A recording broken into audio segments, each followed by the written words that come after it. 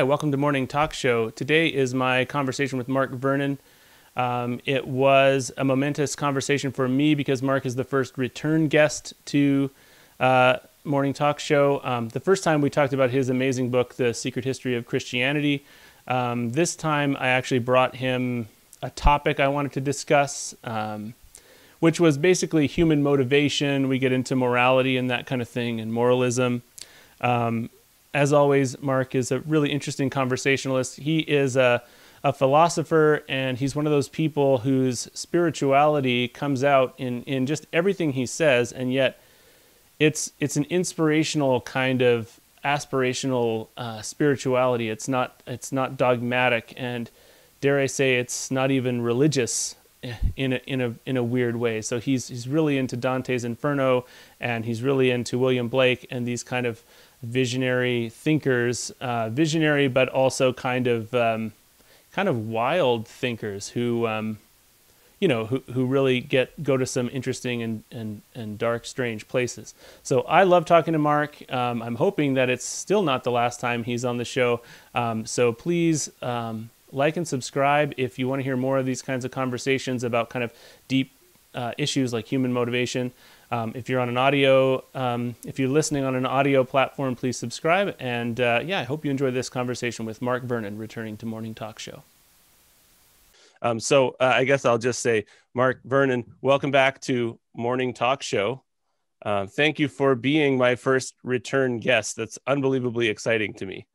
Well, thank you very much. No, it's nice to be back. Thanks for asking me again. Oh, yeah. Well, no, it's a pleasure. It's more.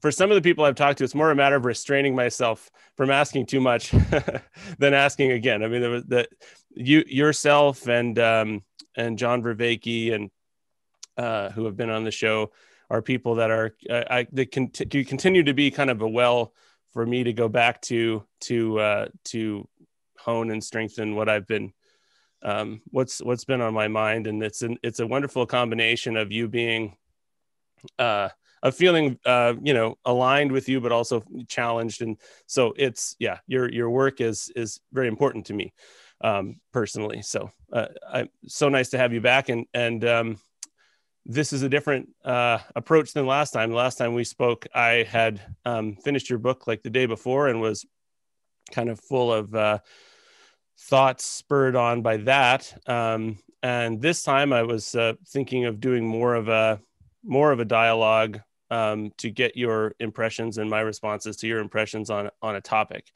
If that's okay with you. I know it's something you do with much greater minds than myself. So no, please, these things are teased out between minds. I love it. Dialogue is all important. So it's not like that, really. And I do. I mean, I always want to treat myself as a partner in the conversation. I'm not being unnecessarily deferential, but it's very nice to speak to someone like yourself.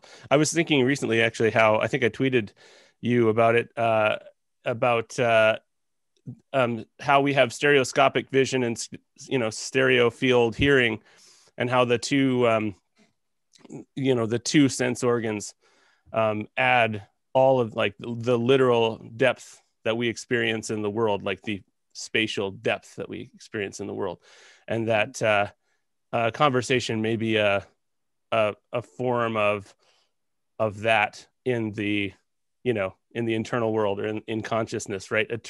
A type of stereoscopic vision in the internal world, and I mean, we don't have 15 eyes. We have two. So I like dialogue for that reason and conversation. I mean, I see it because I think really at the end of the day, it's about trying to listen in to truth or to knowledge or awareness. And so very often it's good to have two people at that, partners as it were, because then it makes possible for a kind of third perspective to come into view. In what's shared. That's the meaning of dialogue. Very much so. Because ultimately it's about trying to listen in and discern and perceive, rather than just somehow magically produce things from within isolated consciousnesses. Right. Yeah. Like it's like I'm going to serve you the best data in my head, and you serve me the best data in my head, and we'll go away and process that. That's a very dead form. And anyway, so the topic that was on my mind, and for kind of personal and emotional reasons as much as anything, that I wanted to sort of wade into with you was, originally it was about motivation, human motivation, and what spurred it on were a couple of things: a personal story and then things in the news. When I had I personally had a disagreement, a quite fundamental disagreement with a family member, and at a certain point, it was leveled at me that I had basically done something terrible by having a certain conversation, and I said, well, I mean, you must know that my motivations, were in love. Like I've been as as loving as I can, and my motivation truly is love. And the answer came back: it doesn't matter what your motivations are. And for me, that was, it was very, like, it was the most hurtful thing. I mean, all of the posturing and everything that happens in an argument between both parties is one thing, but then to hear that was very hurtful. And then I guess fast forward a bit to the era of people losing their livelihoods over comments and things like that. And there was an artist called Ariel Pink. This is just such a tiny little blip in all that's going on now politically and everything, but he's a musical artist that I really enjoy, and he attended the Trump rally on January 6th and tweeted or whatever, Instagrammed himself in the hotel, not even at the rally, in the hotel in DC, saying he was there to go to the rally. And he has lost his record deal. And so anyway, with the musicians that I know, because I'm a musician, we ended up talking about it online. And I was saying, like, look, I know it's not like, I don't support Trump and everything, but he was there, and I know that this particular artist is kind of a troll. Like he's rebellious, and he's always throwing things in people's faces to see what reactions he gets, and starting fake beefs with people online and that kind of thing. And I have to admit that I actually love that, that I love the rebellious spirit in a sense. And so I was saying, like, okay, like, everybody's reaction is their own, and I know that Trump's actions have hurt many people and really disillusioned many people. And so without saying that, I mean, it is quite, without contradicting that, it is quite possible that he was there, as a troll or whatever. And I got the same thing saying, it doesn't matter. Like it doesn't matter what your motivations are. And, this is a dangerous thing to do, and he's done something evil. And so I really realize that when it comes to morality, and I'm sorry this is such a monologue, but I'm just kind of setting the stage. When it comes to morality, I feel like I could talk all day long about how we've got morality wrong and attack moralism, but it becomes very difficult to know where to draw that line in actuality, like with actual people in your life. And I know, like, I guess I'm just wondering. My question probably goes pretty deep into the heart of, like, what morality is to Western culture, and where it might be wrong, and how we might begin the road to some kind of morality that isn't moralism. You know what I mean? Mm. Yeah. What's your initial thought? Yeah. If you have one. Well, it's a big issue, and as you say, it feels like we're out of control in quite large parts of the culture, both on this side of the Atlantic in the UK and in the US. I think that it can be helpful, though, to realize first that the idea of morality is actually a very recent thing. We think morality is timeless, and people must have always angst over moral questions. But really, it's a modern idea in the way that we think of it as primarily about doing the wrong or the right thing. Because before, say, the 17th century, and figures like Kant or Jeremy Bentham that invented what's called deontological ethics, which is the kind of I must do this kind of ethics, or the doing the right thing because it has the best consequences, which is more utilitarian ethics, Jeremy Bentham. They're about 300 or 400 years old. But before then, the idea was very different, which was that it was really about cultivating your character so that you had the right qualities of personality, or virtues as it's normally put now, in order to resonate as fully as possible with reality around.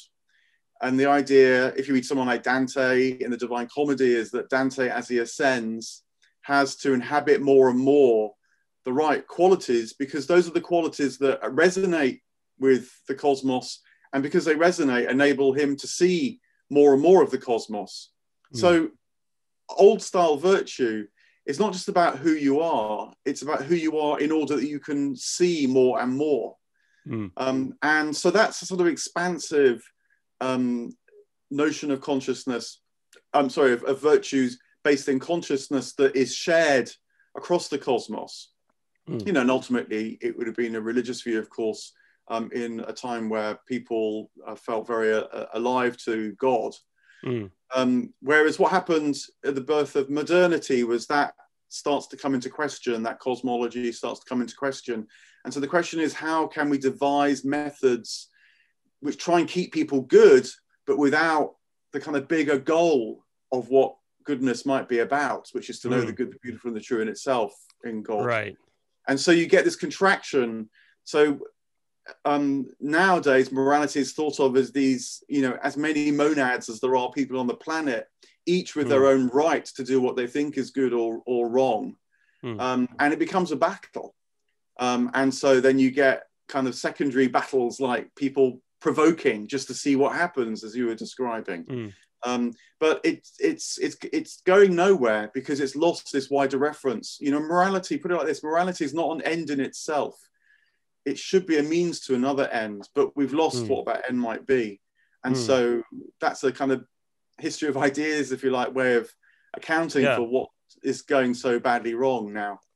Right. So I guess what you're saying, and it's in line with your book, is that human beings at an earlier phase of history, before Bentham and such, their default was that in some way they were part of a bigger reality, that it wasn't a matter of having to stimulate belief in that larger reality. It was just they were already a part of that larger reality, and their moral strivings, I guess, would be just to kind of better harmonize with that larger reality. But the larger reality itself was not so harshly and specifically defined. Maybe is that a thing? Yeah. So, you know, morality and ethics in their origins mean basically character. So then your character is about how you're sitting in the world, both in the relation to others, of course, and not just in relation to the divine. But it has this kind of outward imperative, not this, I'm isolated, I'm responsible for my moral behavior that I've got to judge by myself, and which inevitably starts to feel very conflicted when it's challenged. And you know, you see this manifest in another way, where morality is normally talked about now in relation to particular issues. You know, like, are you for and against abortion? Are you for and against gay marriage? Yes. And you know, that's already only going to go one way, which is lead to conflict, because some people are going to say one thing and some people are going to say the other. Right. And there's no bigger space within which to assess these otherwise very particular issues. So the tension that I'm feeling, because I fully agree with what you're saying, but the tension that I'm feeling in it is the whether or not morality is a construct, like or whether or not it's real. Because on the one hand, we're saying, like, I guess you're saying like morality is kind of a transcendent ideal, that it's something that's beyond, and so that our actual human moral systems would be kind of constructed by us, but as, you know, with sort of a spiritual element to acknowledge that they are constructed by us in order to attempt to reflect, to help us to live out a larger transcendent concept that we can't actually embody through a system of rules. Is that kind of? Yeah, I mean, I'd put it slightly different, perhaps, in that I think that in the pre-modern world, your virtues, the qualities of your character, your habits, ultimately were felt to be absorbed from the world around you. So, you know, you could become loving because there was such a thing as love that was woven into the fabric of all things. Right. You could become good because goodness could be kind of felt on the air, if you like, in the spirit of all things. And so that's why it's this question of resonance and chiming, and people got it wrong. The people obviously weren't perfect at all, but the reference was very different. Right. You know, a sort of shorthand way of putting it, which is halfway there, is that you were responsible for yourself before God, not you weren't responsible for yourself before yourself, which is the modern understanding. Right. So it's a kind of a question of resonance. So it's why Aristotle, when he writes about virtues, says that the way to cultivate virtue is actually by making mistake. Because when you make a mistake, you feel it in your soul, a kind of contraction or an error. And then that gives you this felt perspective that enables you, when you next do the same thing, to try and, you know, a different move, as it were, to see whether it expands your soul and you feel more commensurate with reality. And that's what justice was. Justice was a kind of harmony with all things.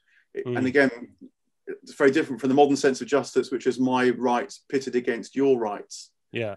So all these words, which look like they're the same and constant across time, really aren't at all. And that's an interesting thing. The whole element of the conversation that you bring up is, like the two things that come to mind. One is that these transcendent ideals, their definitions begin to fudge and blur the more kind of open and sort of existential you make them, the more, or ontological or whatever, the more they are coming from the fabric of the reality and that we experience, and from, you know, larger consciousness and all that, the more it becomes difficult to tell the difference between justice and virtue, you know, and knowledge and well, morality in that larger sense.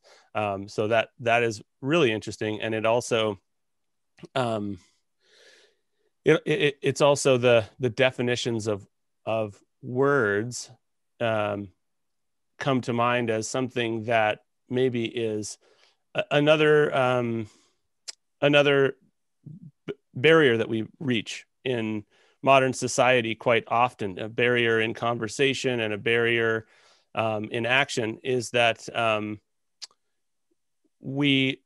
words have definitions, and that's something that, you know, especially people on the more conservative end of things love to say. It's like, we're changing the definitions of words, you know, and that's almost seen as like a sacrilegious act. But then you have these words like spiritual, or like justice, or like goodness, righteousness, morality, that the concepts are so big that it feels like there is a need to continue pushing into what they mean as our societies evolve and all of that. Does that make sense? Again, well, I think that a lot of this arises from a modern conception of what's true, which similarly has kind of collapsed in on itself, so that now the assumption would be that you work out what's true by, say, use of reason, which is a self-consistent, self-contained undertaking of human minds. So they might dialogue about it, and they might try and put together arguments and defend a position, but ultimately it exists within a kind of closed universe of human minds using this one tool like logic, a bit like you might, try and probe the physical universe. Physics is the kind of standard for all things. Right. Whereas in the pre-modern world, human beings weren't thought just to have reason, but they were also thought to have what was called intellectus in the medieval world, which was, clearly kind of translates as intellect, but it's lost some of its meaning again. And it's some of the older senses still captured in the sense of intelligence, kind of wisdom, know-how, a kind of felt sense of how to make your way through life. So if you say someone's got good emotional intelligence, it's not that they can reel off 10 commandments about how to behave, but right. You know that they'll respond well in any particular situation. Yeah, even in ambiguity. Again, it's that kind of much more open antenna sort of approach to knowledge, rather than closed, I can nail it and pin it down if only I get the right argument notion towards knowledge. And what that means is that you use different criteria for judging someone's intelligence. And so, for example, criteria like beauty will come in, because beauty is a kind of steer, like in a compass. Are you more or less pointing in the right direction? And when you are, someone seems more beautiful to you. You kind of want to be like them. You see a kind of integrity to what they're doing, even if it's not always completely obvious why they're doing what they're doing. Right. It draws you towards them. Yeah. And that's very different from a kind of deracinated, I can find fault in your position and so attack it. And that's not to say, again, that all people were beautiful in the same way. One person's moment where they act beautifully might be very different from someone else's moment where they act beautifully. But it just leaves a bit more space, because actually you can have people disagreeing at one level, but still recognize that they're aspiring to greater truth. Yeah. So life has this more kind of dialectical quality. Right. Rather than mono-dimensional quality again. Yeah. So again, it didn't go perfectly before the modern period, but I think it was a richer understanding that paradoxically makes more space for difference, because everything is seen to be aspiring to that which exceeds what we can comprehend anyway. So in a funny sort of way, you actually need difference in order that everybody has the best chance of seeing what's most beautiful, good, and true. Right. Yeah, no, that's true. And I think if we think about it, we all know someone who doesn't correspond with how we would, maybe even a frustrating person who doesn't correspond with how we would want things to be done. But you also see that there is some kind of life in what they're doing. There's some kind of connection to something, and their work or their presence has that feeling where you just instinctually forgive the difference between you. And that's very interesting. And I think you're bringing in the kind of the inarticulate parts of human experience into the idea of morality and goodness and knowledge and all of that, which is, very much in line with what I'm thinking. Like these always become spiritual issues. Like I had absolute confidence that if I talked to you about them, you would not get into the nitty gritty of, right and wrong, like, catechismic, which is my new word for the day that I just made up, of catechismic morality. And yet, man, it's such a big ask these days, I guess it might be my project in life to try and transmit and highlight the yearning for these non-articulate or inarticulate, and I don't mean that they don't communicate, but these things that don't use words in our experience, like beauty and art and spirituality, and even a rethink of epistemology of what knowledge is. And I guess what I come up against, and I don't know if you come up against this too, is just how difficult it is to uh, just to get these ideas across to people for whom they're not already naturally, like, my brain just goes this way. I'm kind of useless in a lot of things. And some of the people who I would have, like, a conversation with, an animated conversation with about kind of trying to describe what spirituality might be, or what, a broader idea of morality. These conversations are very difficult, and especially on a larger level. Have you found that to be? I mean, Yeah, for sure. I mean, I think you have to look for ways of trying to show as much as tell. So, for example, if you think of the great, what we might think of as moral exemplars in our time, so like a figure like Martin Luther King or Nelson Mandela, say. Now, the minute you start to look at that, you realize that you're not talking about people that never made mistakes. All these kind of great exemplars, fault can be found with them, and indeed attempts can be made to cancel them, no doubt, nowadays. But the reason why they're thought of as moral greats is because there was a kind of radiance in their life that was more important, more significant than mistakes that they made at various times. Yeah. And that shows up because they enabled movements that seemed to transcend what was looking like an inevitably destructive situation. So particularly, say, the end of apartheid in South Africa.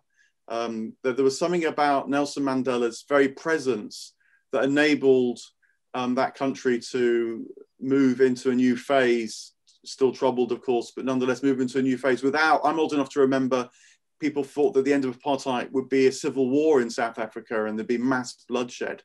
Now, there's a lot of trouble in the country, but it didn't turn out like that. And closer to home for here in the UK, something similar is often said about the situation in Northern Ireland, that part of the reason why there was the Good Friday Agreement, which, it needs securing, it needs protecting, it's not unvulnerable. But part of the reason why it came about was because of David Trimble, who was able to project a quality of aspirational vision that enabled people to look beyond what originally had so locked them in mortal combat. So you need to look, I think, for examples like that, and then people feel it. And when you get a sort of a smell of it, if you like, you realize how much more appealing it is humanly. I mean, I guess that, you might say a lot of novels do this. Maybe, so tell people to read a good novel rather than read a philosophy book about the rights or wrongs of this, that, and the other. Yeah. And they might actually learn more that way. I guess a lot of movies and films, they can be sentimentalized, of course, but the impulse is right. Yeah. That it's the sense of someone's life that often matters much more than the ups and downs of their life. Yeah, that's great. And pointing people to great works of art and things like that, and great exemplars is a good idea. You did a video on Soul, on Disney's Soul, and I think that was a really, I mean, that one that's very dense. Like if you unpack what that movie actually meant, it might almost be too dense because there's so much there. But okay, yeah, those are good. Those are good thoughts. So this is all good, and I'm wondering if we can briefly discuss like what moralism might mean to you, and how to kind of express that concept, because I've related to these thoughts and feelings that I've had. I've kind of been having a bit of a conversation with people on moralism, and my sense is that it's a toxic force, and I actually didn't expect there to be anyone who would even argue with the concept of moralism being a bad thing. But I have received some argument about it, like, oh, moralism, it's too broad of a term, and all of that kind of thing, which kind of is troubling to me. So what is your sense of what moralism would even be?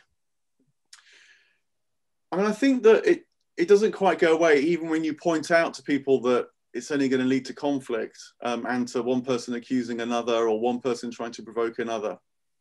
I think part of the reason anyway, again, to come straight back to a sort of spiritual point or religious point, is that so much Western religion anyway, and certainly Western Christianity, is based on moral ideas, that you're supposed to do the right thing, or you feel so guilty about what you've done that you somehow need to seek some kind of absolution, relief from that guilt.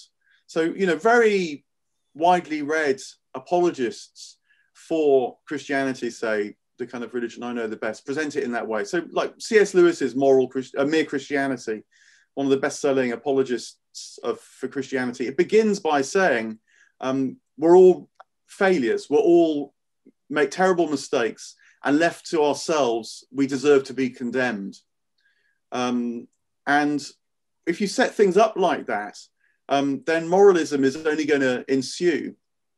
And I think that it's wildly mistaken, because as William Blake put it, the thinker that I think's absolutely crucial, because he comes right at the beginning of this modern period when these things were beginning to get set in, and he spotted them right from the get-go. He said, look, forgiveness is the starting point. It's like the first square in Christianity. You are forgiven. The question is how you're now going to live. It's not, do you feel how bad you are? How are you possibly ever going to find relief from that sense of condemnation? And so, I put all the blame on modern Christianity, but part of the trouble is that even sort of widespread, many Christian leaders that I know can't think of religion in any other way apart from the relief of sins. And it's partly because if they go to church, the whole service, week by week, almost day by day, is set up with how you're going to find forgiveness of your sins. Well, it's deeply ingrained in Christian culture, and it's also. Sorry, go ahead. Yeah. But just to put the sort of the flip side, what is forgotten is that we have the good within us, and that can't be spoiled any more than God's self can be spoiled. It can be veiled, it can be lost, it can be mistaken, and so on. But it seems to me that the crucial thing is to help people to see what's good in themselves. I think that psychotherapy, which is sort of my day job, I work as a psychotherapist, that's sort of the assumption which we make. People come very troubled and sometimes having done terrible things, but you immediately say, look, let's try and understand this. And you try and understand it in order that then you can see around it and more than what seems to be completely blocking their view. And that's where relief is found, on the assumption that we want to be good, not that we are bad and are somehow trapped in that predicament without some sort of outside intervention. Yeah, that whole are we good or bad, like the light switch method of determining humanity is so toxic, and for some reason does come from is so strengthened by the modern Christian message, which is so strange. And I think it's also another thing that really saddens me about modern day Christianity is that it does not take a whit of the blame or any sense of mission in the solution to the problem of moralism. I mean, I feel for people, now that Christianity's voice is declining and other voices are rising, and new kind of movements and loosely associated groups of people now have a voice in society and a powerful voice. I feel badly for them because they don't realize how deeply they've internalized what was in the air all around them over the development of Christianity in the West, which is this moralistic framework. And you almost wish that everyone could step out of reality for a minute. Everybody sit down at some desks. We're going to talk about what it means to be a human being, and then you can go back to your same fights and, you know, take your same stance and just fight it righteously, and let's see where we end up. I think it would be somewhere good. Obviously you can't do that, but yeah, that's something that, I mean, it would be very insulting to a lot of people to hear that that they inherited their moral stance from Christianity, no matter how much they may have transitioned over into outspoken atheism. They've still got this moralism at the heart of it, which is kind of, or they think the only other alternative is actual nihilism. And I think we do see a lot of people attempting to live out some kind of coherent loving nihilism. Do you know what I mean? Or like it's I don't think it's actual nihilism, but, you know, people who will greet you with how you doing? Well, you know, pretty good. Life is meaningless, and I'm trying to, just trying not to harm anybody. So, how are you doing? You know, kind of thing. This is what I love about the way that you articulate spirituality, is that it seems to. I mean, you're a confusing guy, because you don't seem religious at all to me, and yet everything becomes spiritual when it's talked about, and I think everything is spiritual, and there's this massive I don't know, there's this massive hole in society, the spiritual hole, and lots of people are religious but not spiritual, lots of people are spiritual but not religious, but I don't know, I'm ranting now, but a thought that came to my mind today, as I was thinking about this, I mean, I wasn't awake for super long before this, it's early here, but was about the story of Jesus, actually, and how one way you could view that story is that it removes, like, if you kind of believe the spark of the story, the whatever's at the bottom of it, not the historicity or whatever, but it kind of removes the ability to create a binary between the overarching transcendence and the individual. Like, it, you know, because in a lot of systems, you know, Christianity and socialism and all kinds of things, they're kind of somewhat sometimes predicated on the idea that the large transcendent overarching idea or society or God or whatever is the thing, and the human being, if they have any worth at all, it is simply as a cog in that wheel, or as a small constituent, a microscopic atomic particle in that overall goal, or towards that overall goal. And I feel like that's one of the reasons that Jesus has always been compelling to me, no matter where my religious faith is because it's like, okay, how much more clearly can we spell this out in a non-moralistic way? It's like God is here as a human being, and then died, but left his spirit with you, in you, and it's it's complicated, but does that resonate with you? Yeah, I mean, well, actually, to be maybe a little bit more religious sounding, but as you talked there, I was reminded that today, which is a Sunday on which we speak, and thanks very much for rising early in the morning so that I could have a comfortable time in the afternoon to speak with you. But it's in the afternoon here, and this morning in many churches, the reading set for today, certainly in Catholic churches, Anglican churches, is the story of the Transfiguration. And it's not the Feast of the Transfiguration, that comes later in the year, but the gospel story for today happens to be the Feast of the story of the Transfiguration. And that is normally told, in my experience, as this individual, isolated, separate, exceptional figure, Jesus, suddenly showing his individual, isolated, exceptional reality as divine, and so shines forth in the story of the Transfiguration. But I think it means something really very different, which is that the Transfiguration was the moment when Peter, James, and John realized that what they saw so clearly in the figure of Jesus was actually also true of them, that the divine being and presence could shine forth in them as well. And I think that explains why they, first of all, see Moses and Elijah, because as good Jews, Moses and Elijah were two figures who were known to have shone with the divine presence. Yeah, exemplars. Moses famously had to cover his face because he shone with the divine presence, and Elijah was taken up into heaven on a fiery chariot, and Elisha, his successor, couldn't follow the rising chariot into the sky. So Moses and Elijah were known to them also as shining too brightly with the divine presence as Jesus was.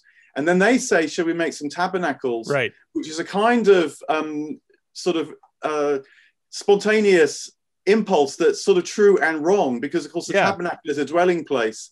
They sort of think they know they've got to make dwelling places, but what they don't quite clock in that moment anyway is that the dwelling places of God is them too. Right.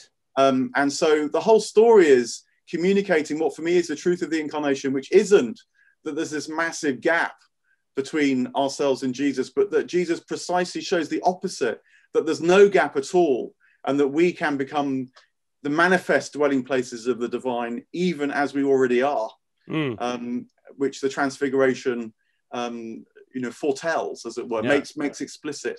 Interesting. Yeah, I love that, and you can almost see the three dwelling places. Let's make tabernacles for the three of you. You could almost see them as our human systems that we want to make to contain these ideas, and it's the beginning of it can be the beginning of a problem for us when we try to make a home, to make a sort of dwelling place on earth in our conception for these holy figures. I mean, that's a really interesting. No, I mean, the reversal happens all the time. So, as you say, they think the tabernacles are for the three figures in front of them when the tabernacle is actually for the three of them. The way that people use church, church is where people go to find God. Whereas really church is the building that we inhabit as the children of God, right? As kin of God. In a way, it's done out of a weakness because we can't find God everywhere God is, and so we go to this place to hopefully pool our resources and say, did you find God? Where did you find God? It's not a place, it's not a dwelling place for God. I think that, in a way, the fundamental mistake of modern Christianity is this assumption that what we need is kind of out there. It's somewhere different. In forms of Protestantism, they would say that God is infinitely distant from us. And that's why a kind of infinite sacrifice needs to be made to try and bridge the gap.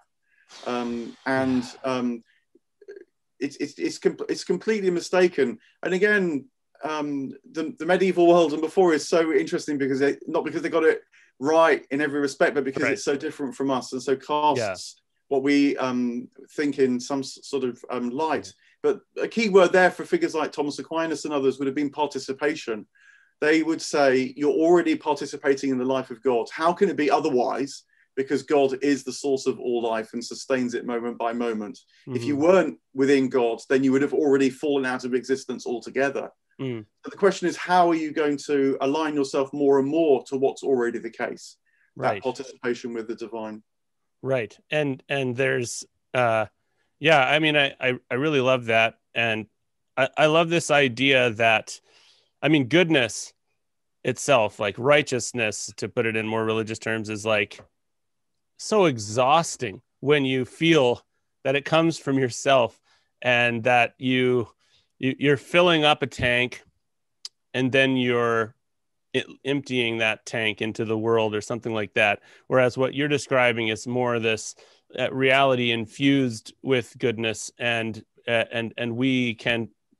we're privileged to take part in that, and that we can find the places where for some reason we most align with the work of, I like to call it life sometimes rather than goodness, but the work of actual life around us, and we get into, you know, when we really feel our passions aroused, or our, you know, our love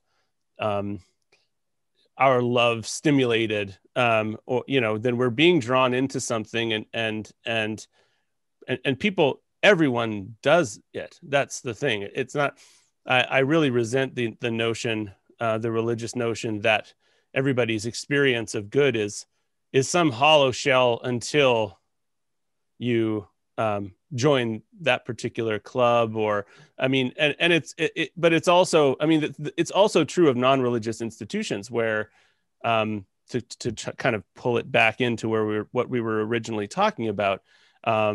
It's like, you know, someone who is on the far left would, if they have the wrong attitude about it, would not realize that a white supremacist person might go, when their kid is having a hard time, might creep into their kid's bed, put their arms around them, and hold them until they go to sleep. You know what I mean?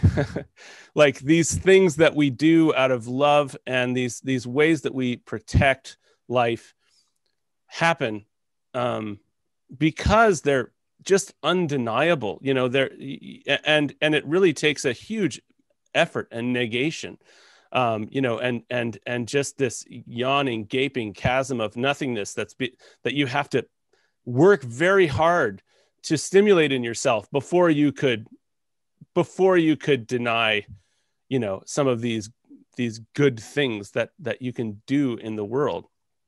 And so I think we can, like, when we discuss anyone or any issue, I think that is so important to remember, that they are drawn to love and life. You know, they are, and they've been maybe misguided more than we've been misguided in their attempt to engage with that flow of life that's happening around them. And in some ways, by maybe latching on to very specific parts of what they see as righteousness, they have blocked out, you know, some other things. They're a bird in a cage. There are certain paths that are not open to them, and that's a tragedy. That's you know, I don't know. I'm just kind of ranting now.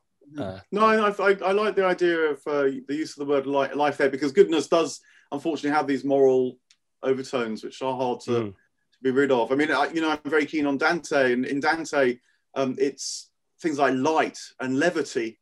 Levity not meaning humor, but the kind of capacity to rise, to look up, to expand. The kind of, it was the opposite of gravity, which holds you down and traps you, and so on. So freedom, again, you know, is another really important notion, and how that's changed.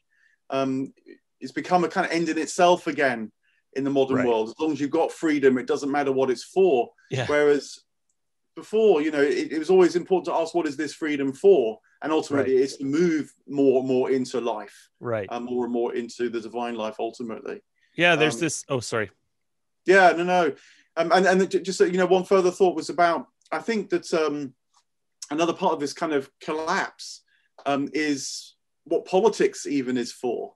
And politics is now seen as a kind of salvific project. That it's going to do what religion used to promise to do for you, which is to give you the kind of perfect life. And so people inevitably become frustrated because it can't do that. Yeah, no. And what gets lost is that our perfection, if you like, is found in the non-material aspects of ourselves. So we need a certain minimal material base to life in order that we can live, because we are biological material creatures as well.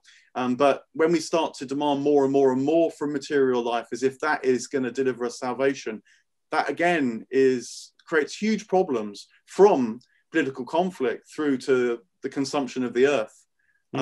So again, we need to open up to these other aspects of what it is to be human already. It's not like these things need to be invented. They're there, but we've just lost sight of them. And as you were saying earlier on, we have to work hard to articulate them and to work out how to communicate them Although the advantage is that if you do that work, then you get a better sense of it yourself, and so with luck are able to communicate it all the better as well. Yeah, well, you becoming a redemptive presence in the world is, I think, something that is, I think it is the way.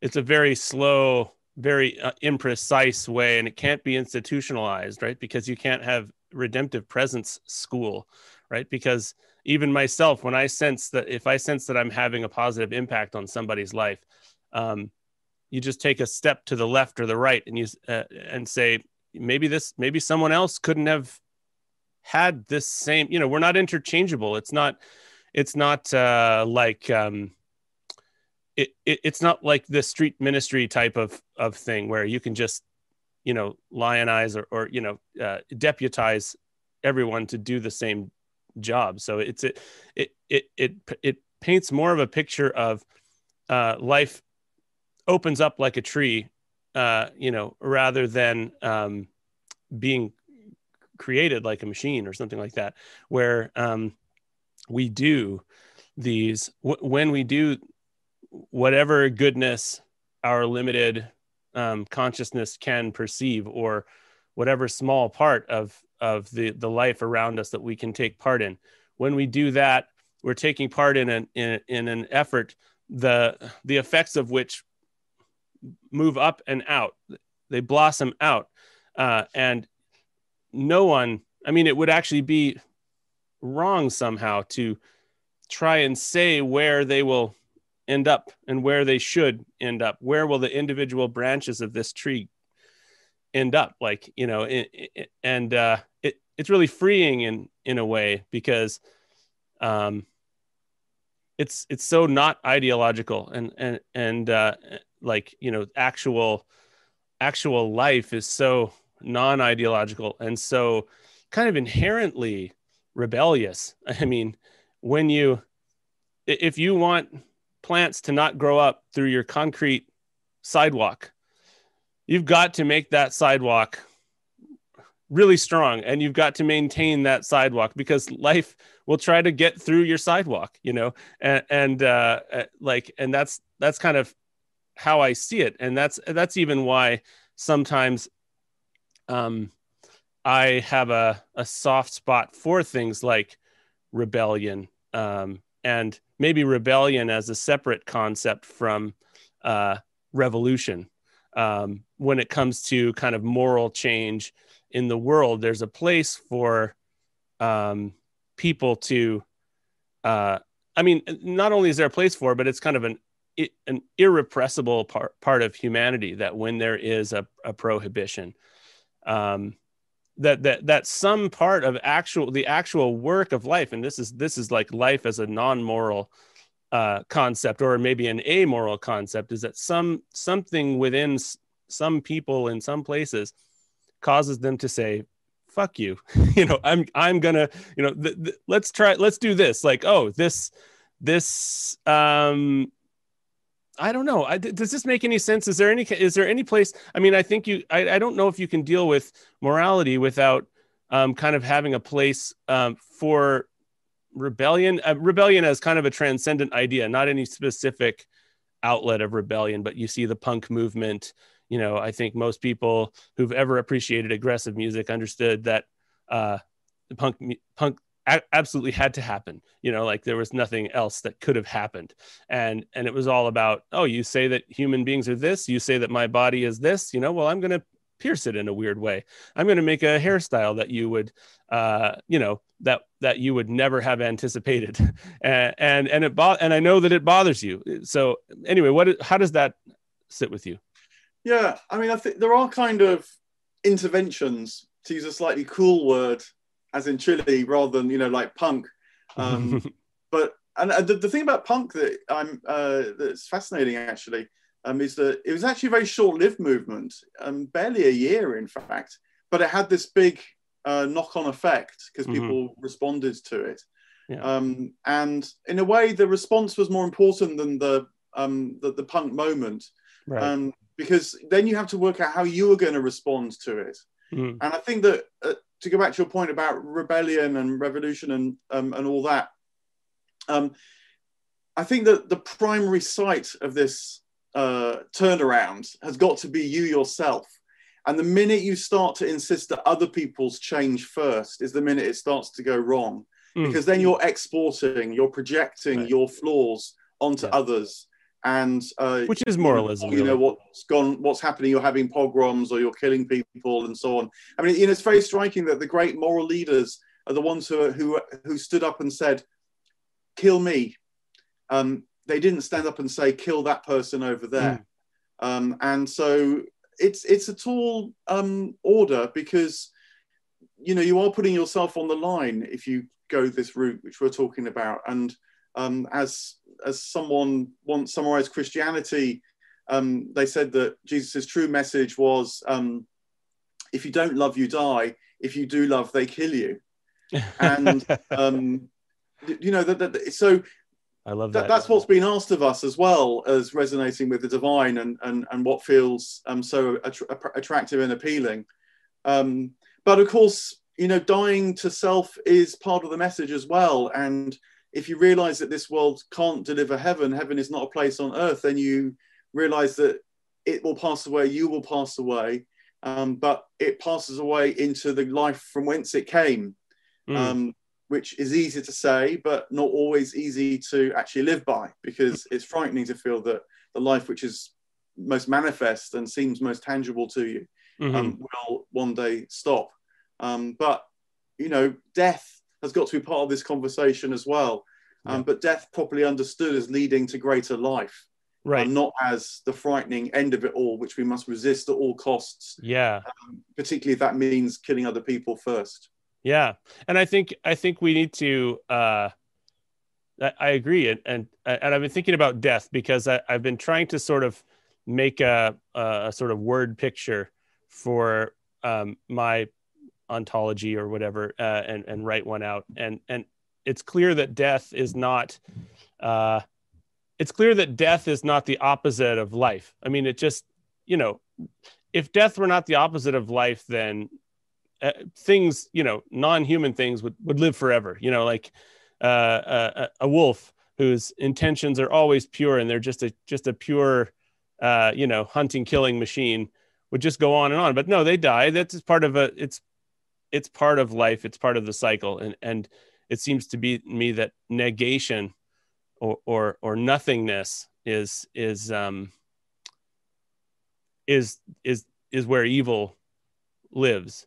It's in negating the life and what is alive, and making it not alive. If that makes sense. I don't know if maybe that's too weird of a way to phrase it, but I mean, maybe it's not a million miles away from, again, how the relationship between life and death, or good and evil, has been conceived not as dual opposites, not in a kind of Manichaean battle to the end, but that they're asymmetric relationships. I mean, I sometimes have likened it to the relationship between hot and cold, because everybody knows that cold is the absence of heat, whereas heat is not the absence of cold. They have an asymmetric relationship. That's good. I think the same is true of life and death, especially when you think that life is a kind of warmth and death is a kind of coolness. So to fall away from life is to gradually die, but death is not a thing in itself. And ultimately, I think you can't actually fall away from life completely, because otherwise you do just vanish into non-being. And that can't happen for us beings, even us transient beings. So and similarly with good, this is always the understanding of good and evil, that evil was the absence of good. And this is a modern psychological insight, but when things are absent, they have a perverse kind of presence, because the absence feels like it becomes a thing. Mostly because you're fighting what you don't want or what you fear, and it's you that are giving the reality to the void, to the evil, to the death, in fact. So which is why when you can ease up on trying to fear it, feel you've got to fight it, resist it, and so on, but rather turn towards it and embrace it, it actually disappears as the fear disappears. And what remains is the goodness, is the life, is the heat. Interesting. Yeah, no, I love that. And even with Rupert Sheldrake, recently you were talking about, or maybe he mentioned that because life is a wave, or sorry, light is a wave, there is darkness contained within light. But a couple of poems came to mind as you were talking, of one of which was a little thing that popped into my mind once. I wrote it, so forgive me. But and you can critique it. We'll do some live literary critique. But I've never said it to anyone. But the line that came into my mind was, "And God may call with equal voice from existence and from naught." The echoes. Echoes move around the ring of iron he himself hath wrought, or something like that. And it was sort of like this thing, because I was in a phase of and forgive the gendered language there, but I don't think God has a penis. But anyway, it was sort of something where I was thinking I was becoming an atheist, and just thought it was a given that I was becoming an atheist. Like I didn't want to or not want to. It was just like, here I go. And then it was like, no, like for me, when I got less ideological about God, I found that God called as much from non-existence. It's like the need for the concept spoke as much as the concept had spoken, or something. Does that say anything to you? Well, it does. I mean, again, it takes me back to Dante. I'm talking of poetry and the Divine Comedy. So, for example, when he first wakes up in the dark wood, having strayed from the path, it's quite striking that he actually sees the sun rising, and then he even sees Virgil, who's seen Beatrice in heaven. It feels like the sun and heaven and light are quite close. And yet above the gate of hell is written, this is the way, in effect. Something deeply true about the link between descent and ascent. And I think that at the end of the day, the reason why descent and ascent are so intimately linked is because we're called to know this divine light, not as robots that just get drawn to it, kind of like moths to a flame. But we're called to know it fully and consciously, becoming more and more ourselves in the process. And in fact, to become more and more fully yourself is to become closer and closer to the light, which means that you've got to look at the darkness. You've got to look at the shadows, because, like you're suggesting there, we are not pure light, but we're waves of light, if you like. So the shadow there as well. So the descent down, seeing the shadow, actually cast light into that darkness, which means that gradually everything becomes light, and so we become more ourselves. And so descent and ascent are intimately linked. When you see the I don't know, when you spell it out this way, it seems like that there is that in a way we're constrained by our consciousness and by our desires for good, and our desire, like, and it really reframes freedom as a concept. You were talking about freedom earlier in the Western sense, and it seems to me like I sense a person, an image came to my mind of freedom, of Western freedom, is this person steps across a line of freedom into a gray room and starts looking around for a flat screen TV, because what kind of freedom can be a horrible thing, because a lot of times we think of freedom as being untethered from these requirements, that reality itself, forget the government, that reality itself is throwing at our consciousness all the time, that our consciousness is perceiving these I don't know, maybe I'm getting overly poetical here, but I do think we've got the idea of freedom wrong, because the way that taking part in the tree of life, taking part in the growth of actual life and reality, is it's beyond a duty. It's not a duty in the way, in that way of like, I can take up this mantle if I choose. It's like, I can try to reject the mantle if I choose, and so real freedom is not what we've thought of it as, I guess, is where my head goes. And then the other poem that came to mind was the Gayatri. Do you know the Gayatri? I feel like I've talked about it a couple times on the podcast, and it's very Dantean. It's an ancient, I think it's maybe a Hindu, a daily Hindu prayer, and it's see if I can remember it. It's O thou who givest sustenance to the universe, from whom all things proceed, to whom all things return. Reveal to us the true spiritual sun, hidden by a disk of golden light, that we may do our full duty.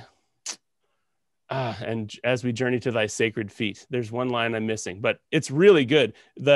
When I first read that, it's a prayer, obviously, but reveal to us the true spiritual sun, hidden by a disk of golden light. I'm like, boom. Like, I've said it several times. I've said that prayer on the podcast a few different times, because that is somehow, I feel like understanding that, or maybe even just focusing on that, is it's just hugely meaningful to me. And that sounds very much like a Dante, or like a William Blake. Like, you're William living Blake's in eternity's sunrise. Yeah, because he said, yeah, exactly. I see the holy, holy, holy, and so on, not just the guinea sun.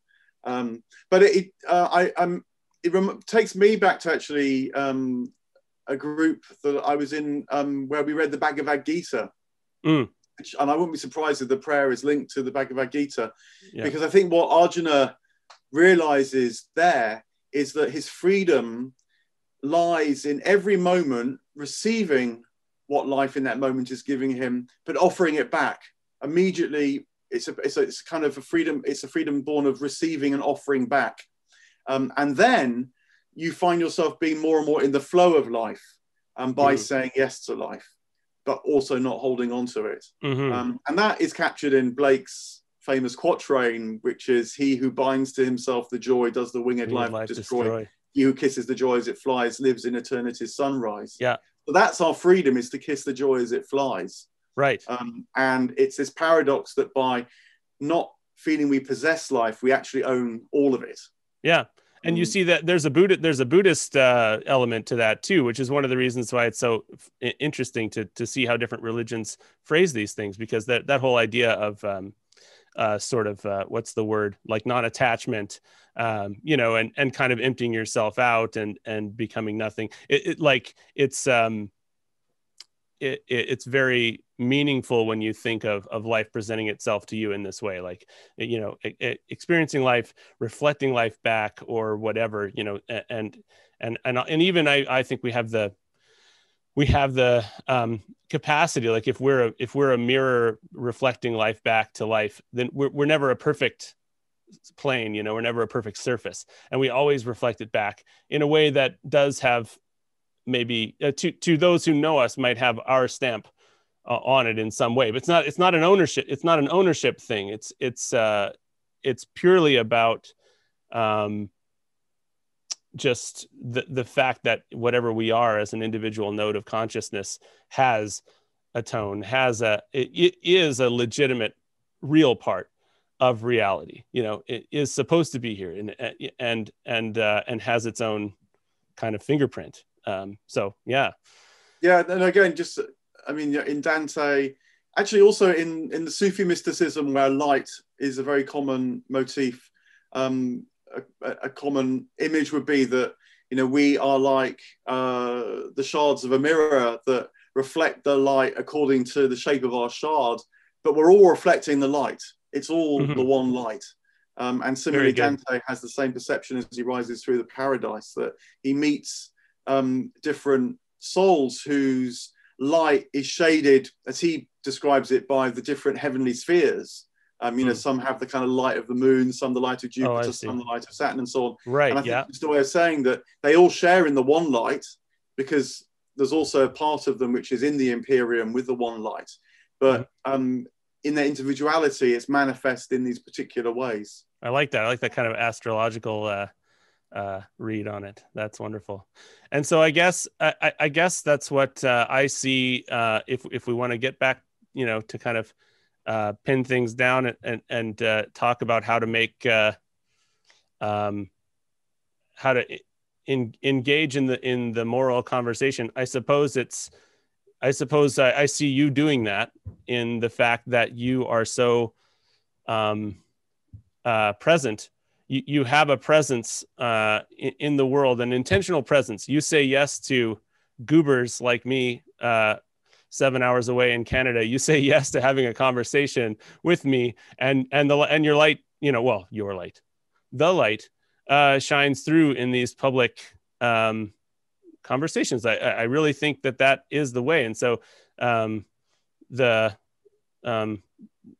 answer my own earlier question, it seems like the way to combat moralism is to live and display these kind of more transcendent ideals in a public way, and to divorce them from constraints and moralism, and to divorce them from judgment. To take our statements away from judgment, and to just become I think there are a growing number of people, yourself included, who are doing that. So anyway, I don't know that we answered the question in an extremely catechismical way, but I think we did answer. I feel like we answered it through what I feel is a connection and sort of a vision of life as being much greater than a moral system, and much greater than especially a rigid moral system. Anything else you have to say?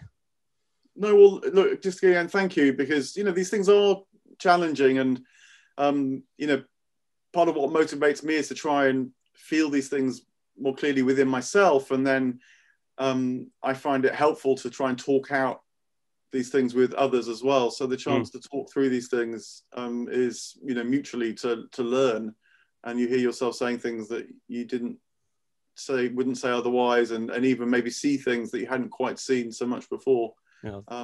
Because we're all in the service of this greater realization at the end of the day. Yeah. So we bring our struggles and our flaws to it as much as what we can perceive.